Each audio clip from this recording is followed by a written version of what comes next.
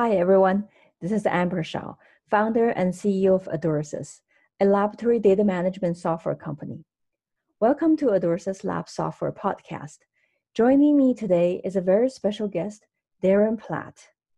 Darren is Chief Information Officer and President at Dmitrix. One of his roles is to oversee the team that handle data management and analysis for Dmitrix cell engineering platform. Prior to Dmitrix, Darren was VP of Data Science at Emers, Head of Research at 23andMe, and led the computing effort at the Joint Genome Institute from DOE and Exelixis, overseeing several multi-million-dollar software projects and large teams of software developers in biotech settings, covering DNA sequencing, consumer genomes, and synthetic biology. Great to have you back, Darren. Absolute pleasure to be here. We're going to continue the topic of software development resources from our last episode. So last time, we looked at how software development group in biotech space are different from other industries. And you gave some great tips on how to stay competitive against big tech industries, big tech companies. Today, let's talk about hiring. Is there any specific job site that you usually post your job to? Any sites tailored specific to biotech industry's needs or just in general? Recruiting is one of the hardest things we do. And the problem is that we're looking for good software developers and they could have been working for anyone. So if we just put things out in biotech space, we may miss a really good software developer who wants to leave, a bank or NASA or something and come and work for us.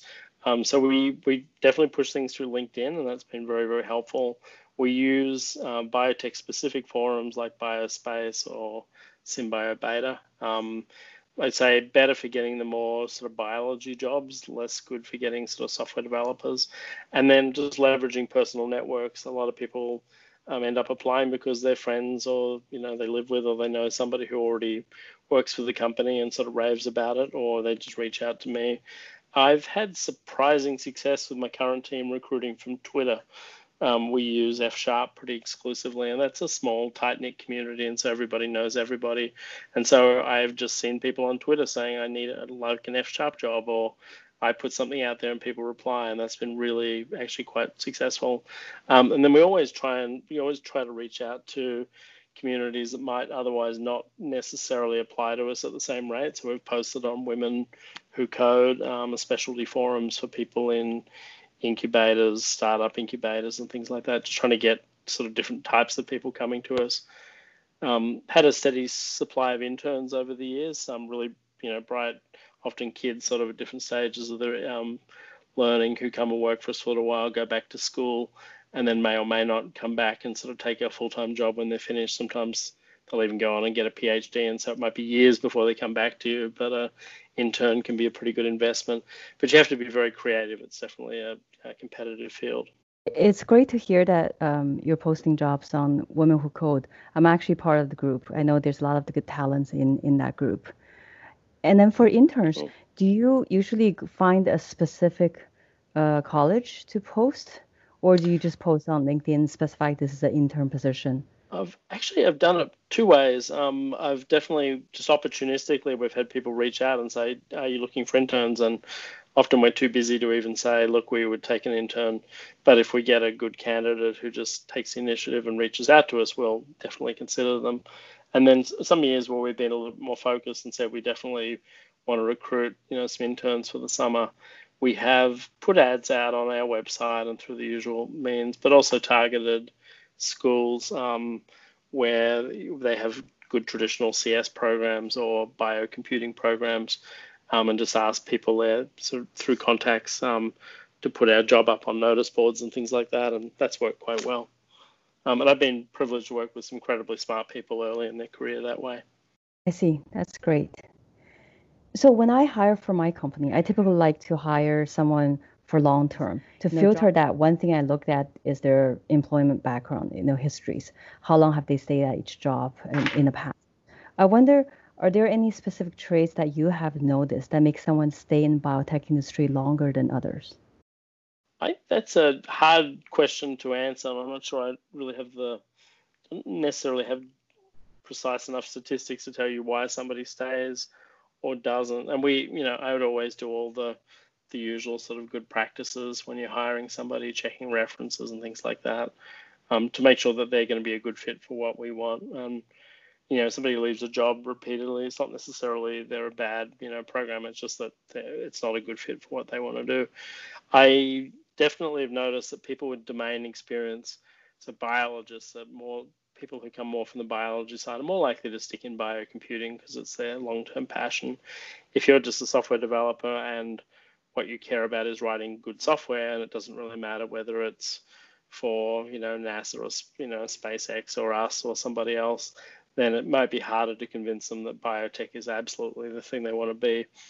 If it's just purely software motivating them, a lot of things that sort of either keep people in a job or drive them away from it are the management practices. Do you work for a high performing team?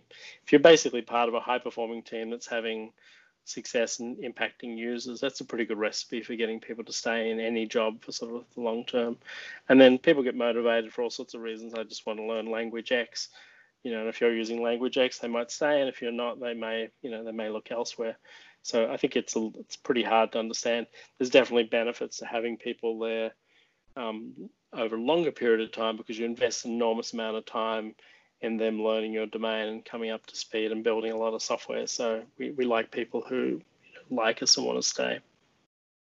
Right, agree with that 100%.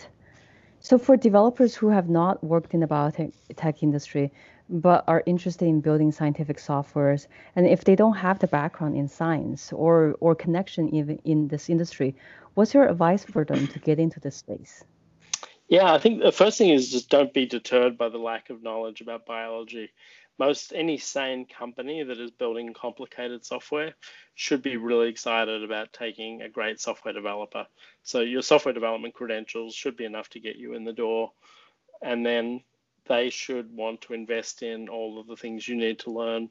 As I said, I think earlier, a good team will be made up of people who are really strong biologists with a little bit of programming, and people who are really strong programmers with a little bit of biology.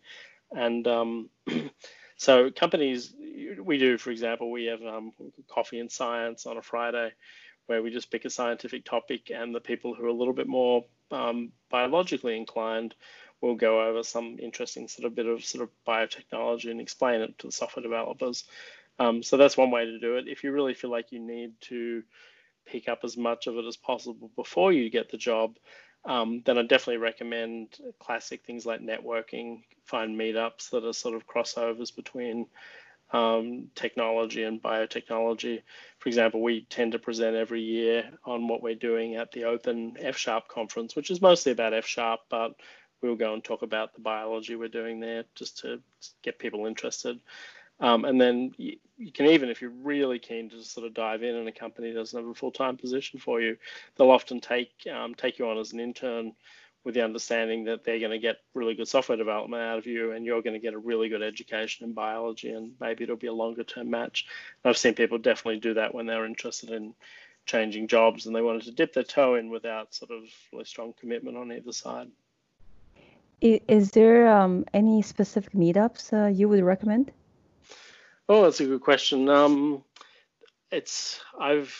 got a very distorted perspective on this because I tend to go to meetups for the software technology, but I definitely know there are working groups around things like particular lab instruments or particular biotech activities like testing and medical testing and things like that. Right. And sometimes associated with conferences. They can be a little bit expensive, but I often recommend, if people want to get a real taste for a field like synthetic biology, go to Synthetic Biology Beta, the annual conference there, and you'll get a really good sample of all the different things that go on. And I've personally helped a lot of just friends and friends of friends get oriented around biotech, just because I'm excited about it and like to bring people into the field. So I have one last question for you, Darren. What would you like to see in this industry as a whole to improve in the next few years? It is also an excellent question, and probably an area where I have to bite my tongue on a few things. I don't want to offend anybody, but right.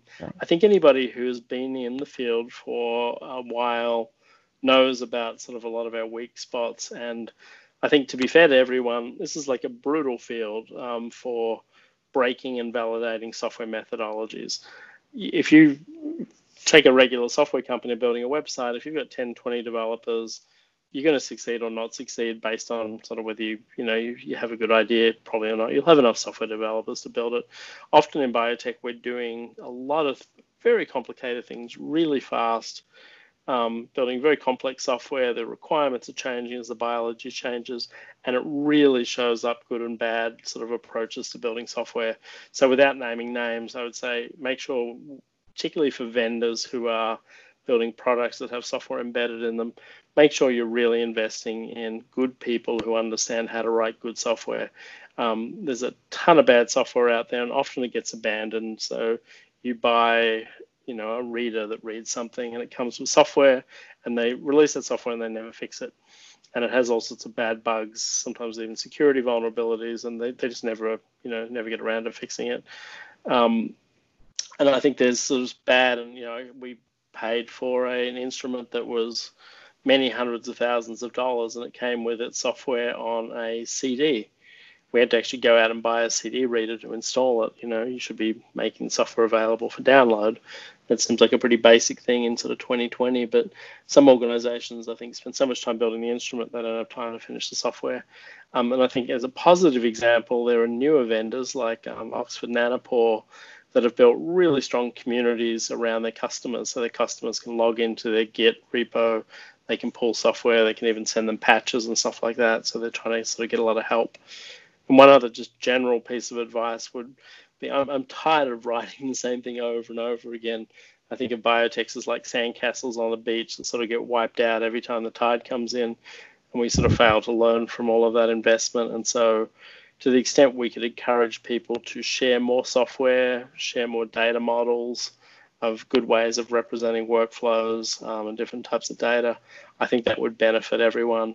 And then just pay attention to your software development tools and methodologies so you're not shipping crap. Yeah, I totally can hear you when you say you're tired of writing the same thing over again, because I'm in the same boat. That's why I love AduraSys, because you're going to solve this problem for everyone. So I can just say go and use that. Well, that's what we're trying for sure. Well, thank you, Darren, so much for coming on the show and sharing your experience with the listeners. And this concludes our mini-series. Conclude our mini-series on the software development for biotech industry. I had a lot of fun talking with you, and I really appreciate your feedback and time. Cool. Thanks, Amber.